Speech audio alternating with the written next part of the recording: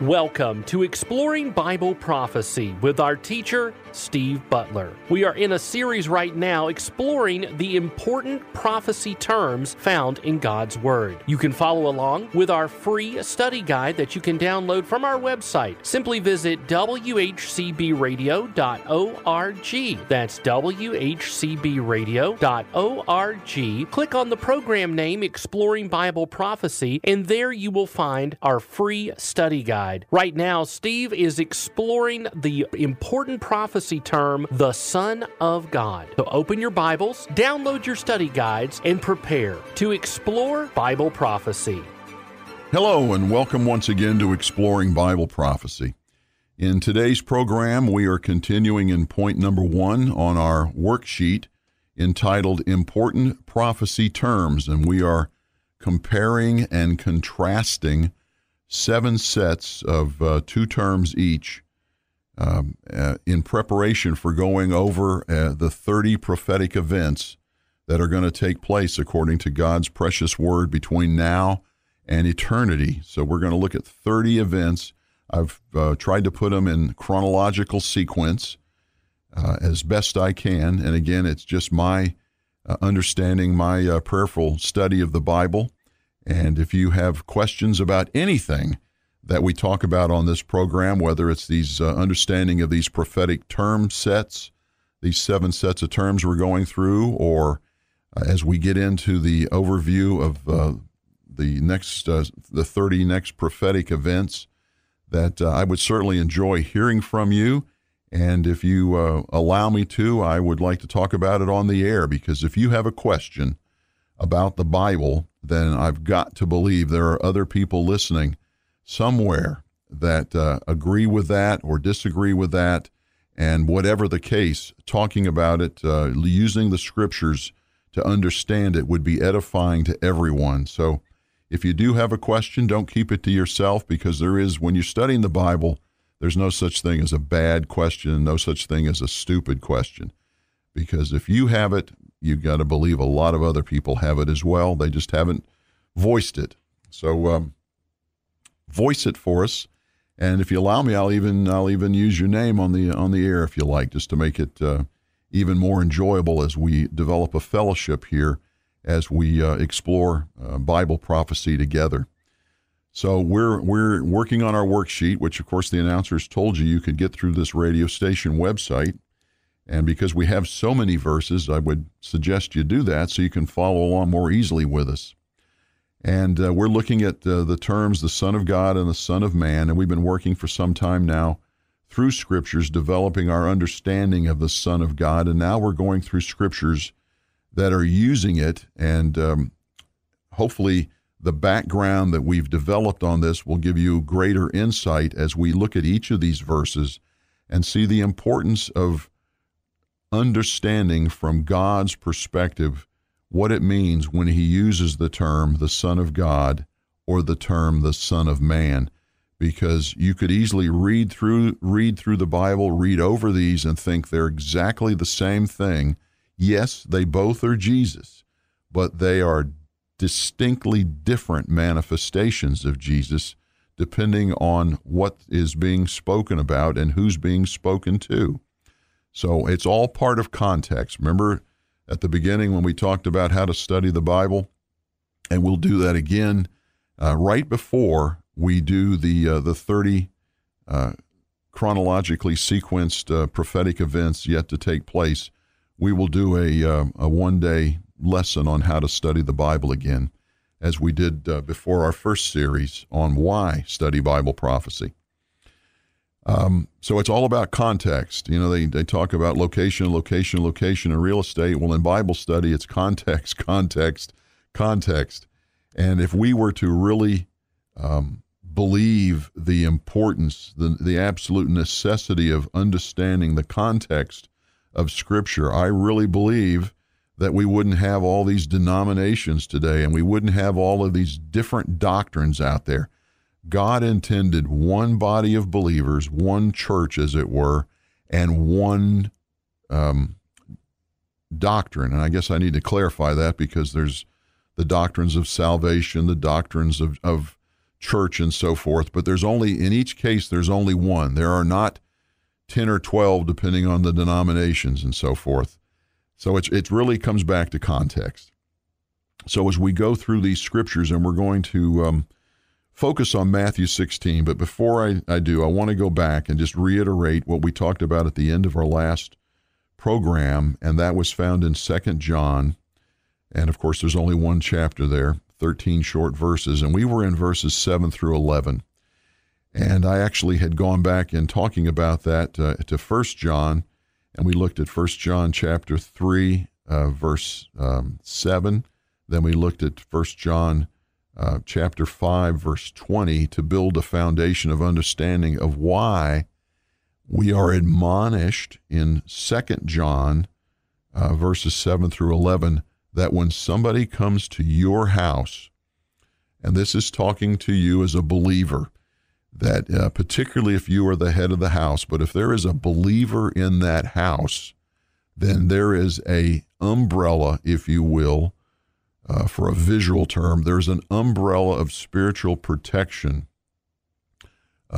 over that house and over those people, because you are a child of the living God, and God is very jealous for you. And of course, it's all the better the more people in that house that are believers in Jesus Christ. But the point is that house is a special house because a believer lives there. And we're admonished in 2 John that if somebody comes to your door not professing Jesus Christ as the Son of God, his death, burial, and resurrection, the fact that he has come to this earth, as we learned in 1 John chapter 5, verse 20, if they're not professing that, then they are professing false beliefs. They are professing a false religion. And the Bible says squarely, point blank, do not invite them into your house.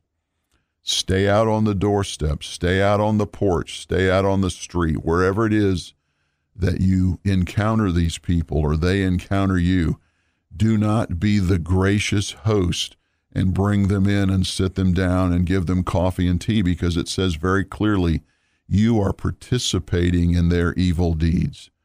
Because remember the old adage that what you allow, you teach. So you're basically, particularly if there are unbelievers in your house, or there are new believers, young believers, what the Bible would call people who are on the milk of the word, if they see what they believe is a stronger believer inviting people professing a false religion in the house, and then appearing to condone what they're saying, that gives the wrong, it certainly conveys the wrong message, and it flat out violates what God is telling us through the Apostle John in his writings. And of course, remember, he's not writing this himself. He's writing it through the leading of the Holy Spirit. So this is God telling us, do not invite these people into your house. And if for some reason you find them in your house because one of your family members has invited them in, then it would be a very instructive thing to do, is to invite them to step out on the front porch. And you can actually go to the scriptures and share that truth with them. And we've done that. We've done that. And another thing you find, that as you get into the scripture with these people, and they realize that you know the truth, you know the scriptures fairly well, they will actually say, as they did with us, for my wife and I, you know the scriptures, we'll be leaving now, because they are hoping to deceive you, as we saw in 1 John chapter 3, verse 7. They're hoping to deceive you because you are unknowledgeable, that you do not have a grasp of the truth of God's word, so therefore they see you as easy prey. So what am I trying to get across here? Don't be easy prey. Study along with us here. Study along in other venues, in your Sunday schools, in your churches, in your quiet time. But please pay attention to God's word so that you are not deceived by these people, because frankly, they are some pretty slick talkers, and these people are schooled, and anyone who's talked to them at the door knows that they know their stuff.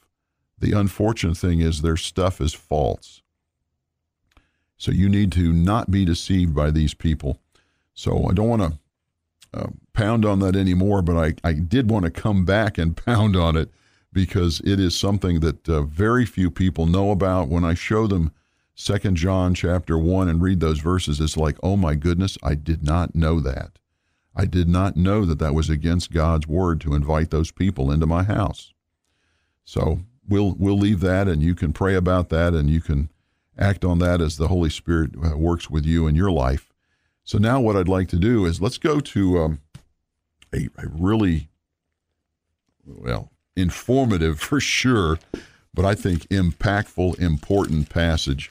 And we find it in more than one gospel, but I like the way Matthew does it, so I like to go to Matthew. I want to go to Matthew chapter 16 because this is the key, or a key, very key turning point, tipping point, however you want to say it, but a turning point in Jesus' ministry on the earth. When he came to the earth, was born of Mary and the Holy Spirit, so therefore the angel instructed Mary to call him the Son of God, Jesus Christ, the Son of God, not of man, because it was an immaculate conception, if you will, and an amazing, miraculous birth of Jesus Christ some 2,000 years ago. And the point we want to make here is that when he came as a king.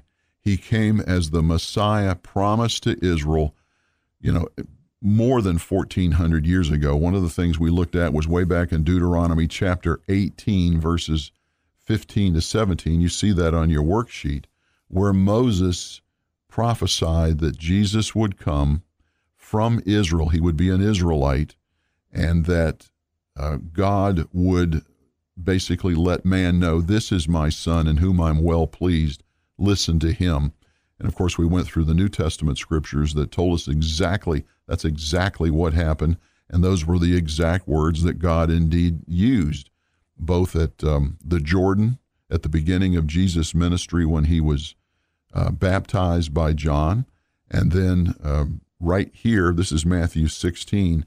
In the very next chapter, Matthew 17, is the Mount of Transfiguration.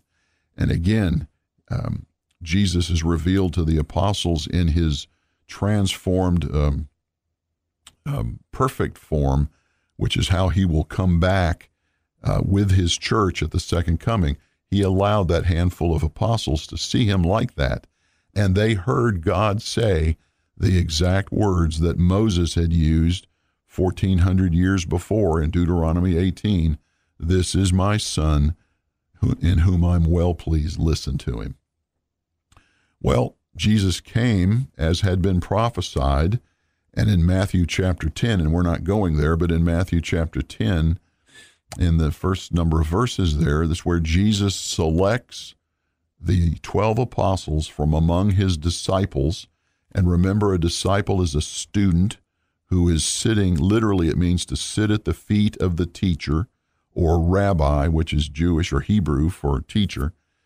And once that student has matured, then he is sent out as a messenger, and the word for messenger in the Bible is apostle. So we see Jesus selecting from among his disciples 12 apostles, and he gives them the gospel of the kingdom. I'm the king. I'm here as had been prophesied.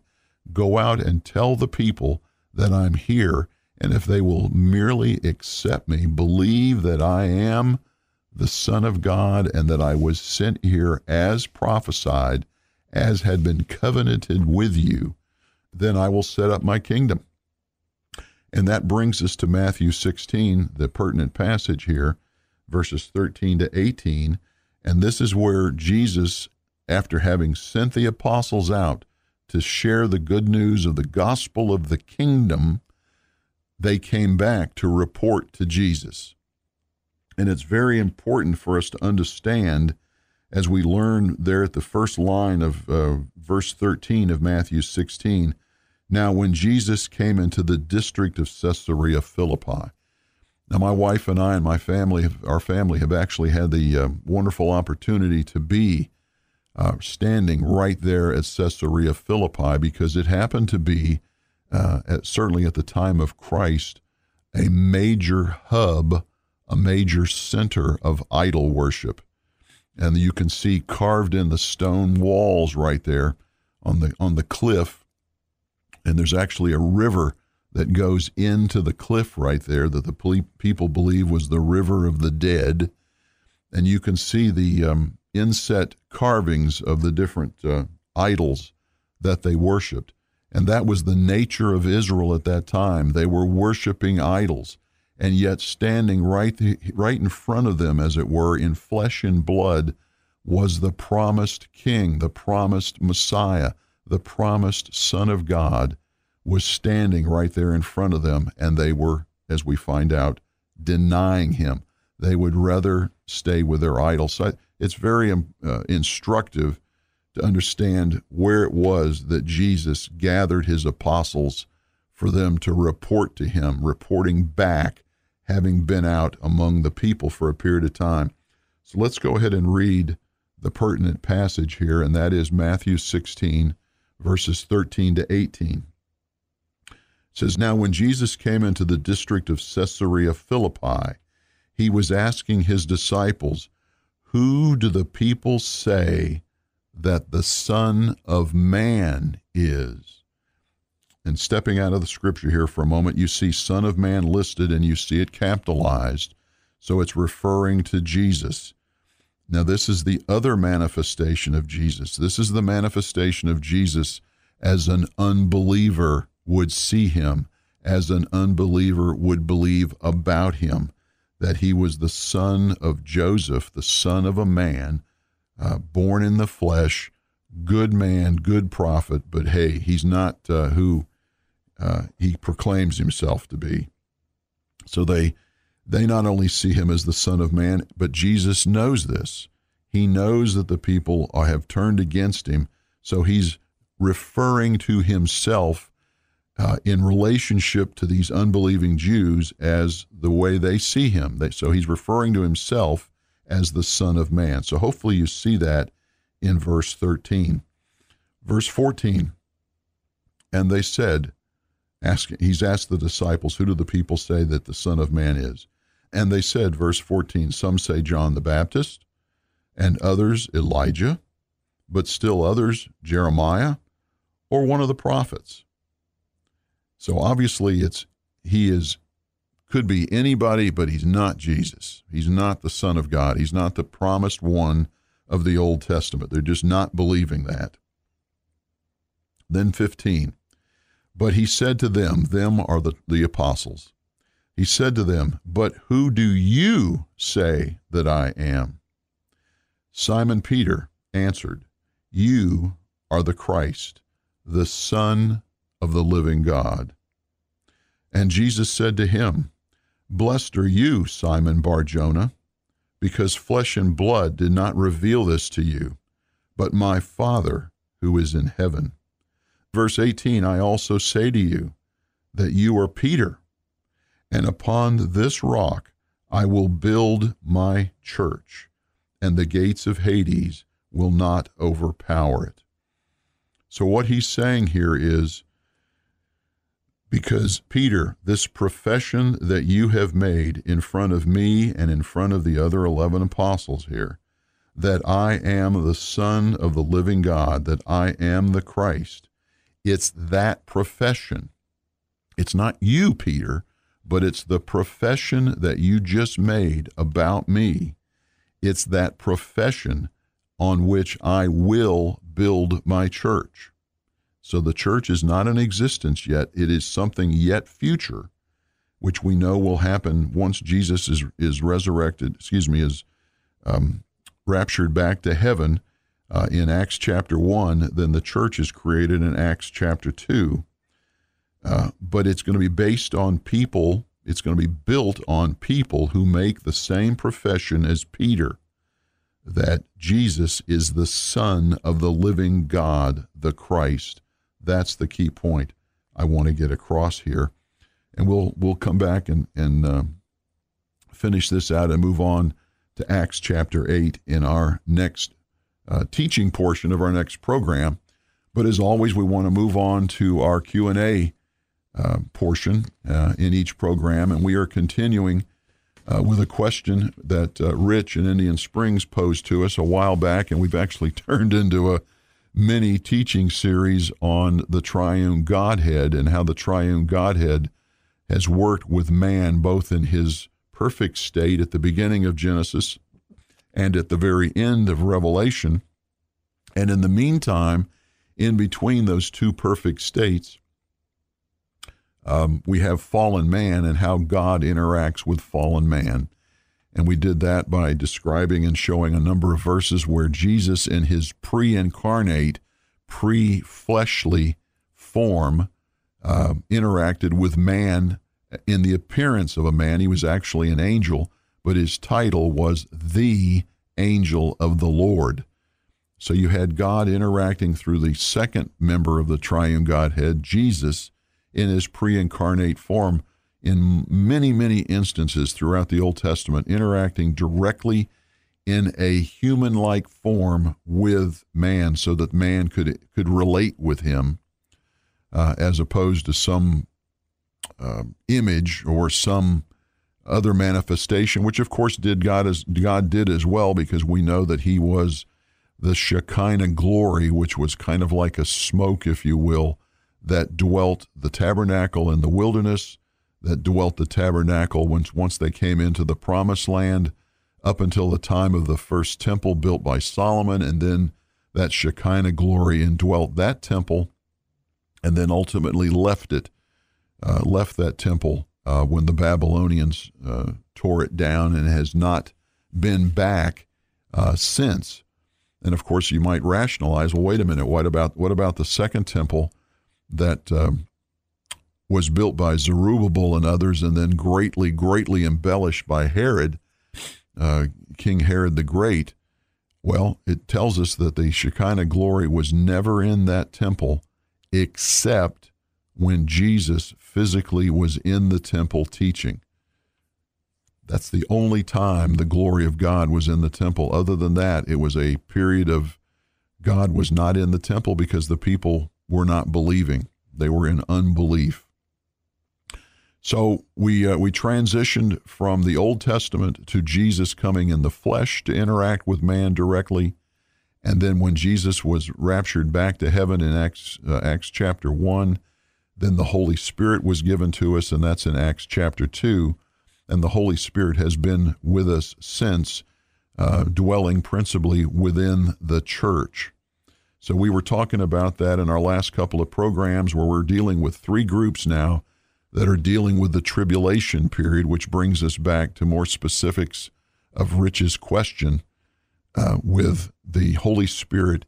How does the Holy Spirit act in the tribulation period? If his question had to do with the fact that the Holy Spirit indwelling the church, it appears the church is taken away before the tribulation starts.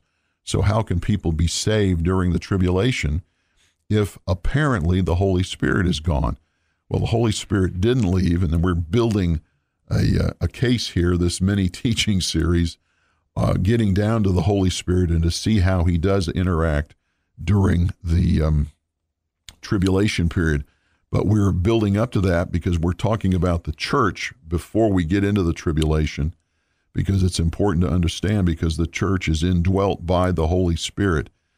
And we talked about the church being raptured out. And once the church is raptured out, that no one will be added to the church. And we went to Luke chapter 20, verses 34, 35, and 36, to show that those that are part of the church, once it's raptured, will never be added to. There will be no marriage.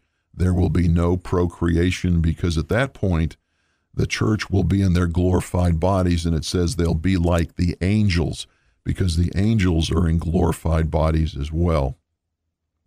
So the church is a finite entity once the rapture takes place.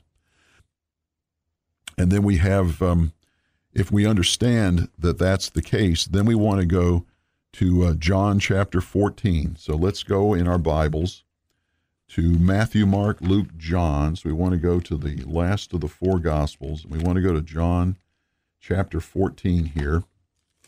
And we want to look at an important, very important passage, verses 16 and 17 of John chapter 14. And this is one of those passages that you should have indelibly marked in your memory here, because it has to do with your salvation. Because it's when you accept Jesus Christ as your Lord and Savior, you start that salvation work. You have been saved. And then you have the sanctification process where you are being saved. You are becoming more and more Christ-like. Because remember, when you accepted Jesus Christ, Ephesians tells us, and you, that you were given the Holy Spirit as a deposit, as a guarantee that you will be saved. Because you see, you haven't been fully saved yet, and you will not be fully saved until you see Jesus Christ face to face at the Bema seat, which immediately follows the rapture of the church. So the way to look at it is, you've been saved, so you have been saved, you are now being saved, and ultimately you will be fully saved when you see Jesus Christ face to face. But the main thing to understand is you have the Holy Spirit as a guarantee. God calls him the deposit, the guarantee. And that's in John. One place we find that is in John chapter 14. And let's look at verses 16 and 17. It says in John 14:16, I will ask the Father, and he will give you another helper, that he may be with you forever. That is the Spirit of truth, whom the world cannot receive, because it does not see him or know him. But you know him, because he abides with you and will be in you. Because at this point, Jesus had not been raptured back to heaven, and until Jesus left the earth, the Holy Spirit could not indwell the church. In fact, the church had not even been started until after Jesus left the earth. So you couldn't have both of those happening at the same time. That's why Jesus says, I have to go so that the Holy Spirit can come. So that's spelled out for you. I think it can't be any more clear than John chapter 14, verses 16 and 17. So we'll continue with this important point in our next Q&A in our next program. So in the meantime, remember, if we don't talk again, I'll be seeing you in the air. Thank you for joining us on this edition of Exploring Bible Prophecy. Our special offer this month is Consider the Ant, Volume 1, The Basics. Consider the Ant is a biblically based look at emergency preparedness. You'll be taken through the steps necessary to prepare yourself for the unexpected. This special DVD can be yours for only $20. To get your copy of Volume 1, The Basics from Consider the Ant, simply call us at 878-6279. That's 423-878-6279. Exploring Bible Prophecy is a production of WHCB. Learn more at WHCBradio.org.